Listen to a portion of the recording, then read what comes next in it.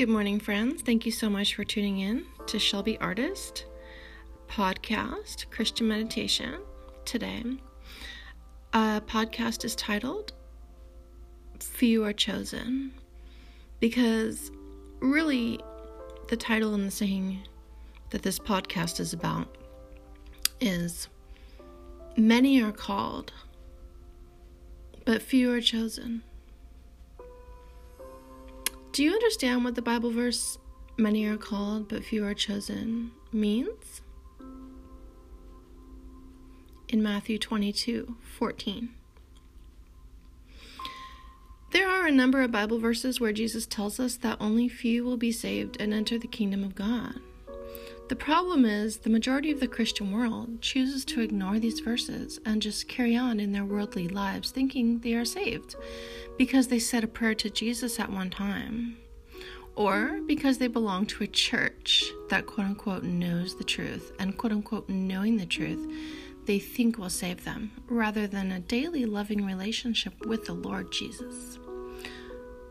My friends, this message that Jesus is getting across is vital. We must heed the warning and change our lives and give our all for the Lord Jesus. So let's look at these verses about many being called, but few are chosen. Matthew 20:16 says, "So the last shall be first." I'm laughing because I love this verse. "And the first shall be last.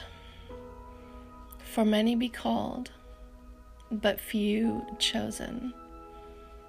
Oh God, I will praise you in the morning. I did not plan this podcast. It was very sporadic, extremely random.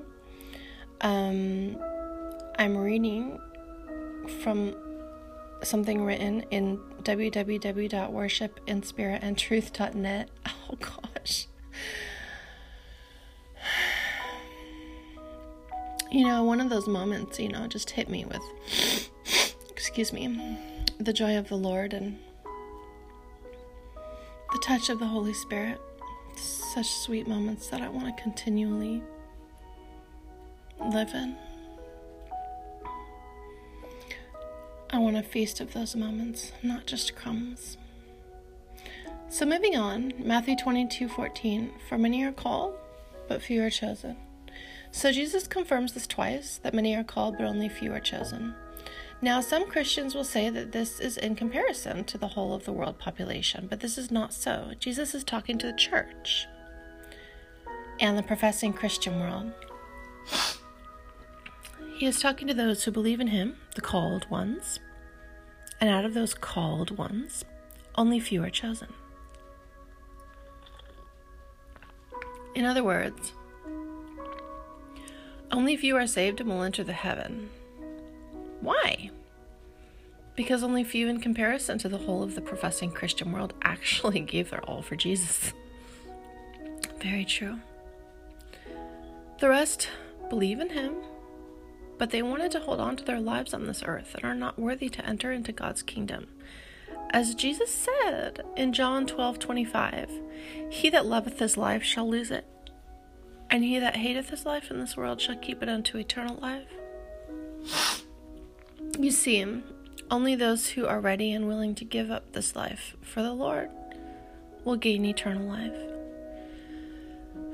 So, I know people that were raised in a Christian church that were people that were lukewarm Christians at best. Misguided is a nice word to describe these types of Christians, okay? In my opinion, it's one of the words I use is misguided. But I see it like they're taking advantage of Jesus. Oh, okay. Jesus says, if you profess me before men on earth, I'll profess you before my Father in heaven. It's that easy. Okay. I'll tell people I'm a Christian and I love Jesus, this and that. And then I'll go on with my disgusting, evil life. Cussing and womanizing every day, to say the least. No. That's taking advantage. That's an example of taking advantage of the name of Jesus.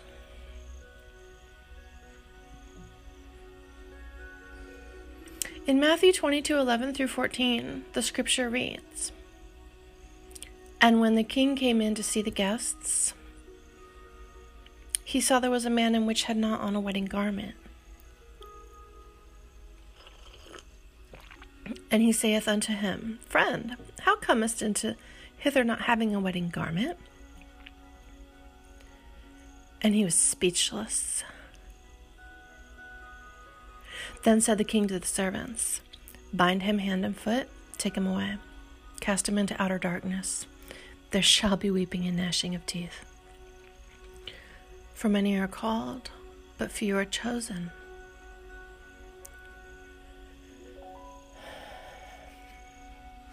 Have a real good think about these verses. Jesus is telling the parable of the marriage between him and his church.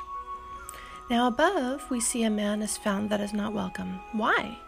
Because he has not been clothed in the white garment he needs. He is still in a sinful state. He did not give his all for Jesus and cannot enter the kingdom of heaven. And being stood in front of Jesus, the man realizes he is still in his sin and is therefore cast into hellfire. Well, no, that's wrong. See, I'm reading something as I said before, but he's not cast into hellfire. He's cast into outer darkness. See, there's different types of hells. Anyway, now this is the important bit. What is that man doing there in the first place? He thought he was invited. This man was the one of the called ones. He was a professing Christian and thought he was saved and went into the wedding thinking that way. But he was rejected because he did not live according to the true faith. He kept living a worldly life and did not separate himself from the world and give his all for Jesus, which meant he was not, quote unquote, clothed with the righteousness of Christ.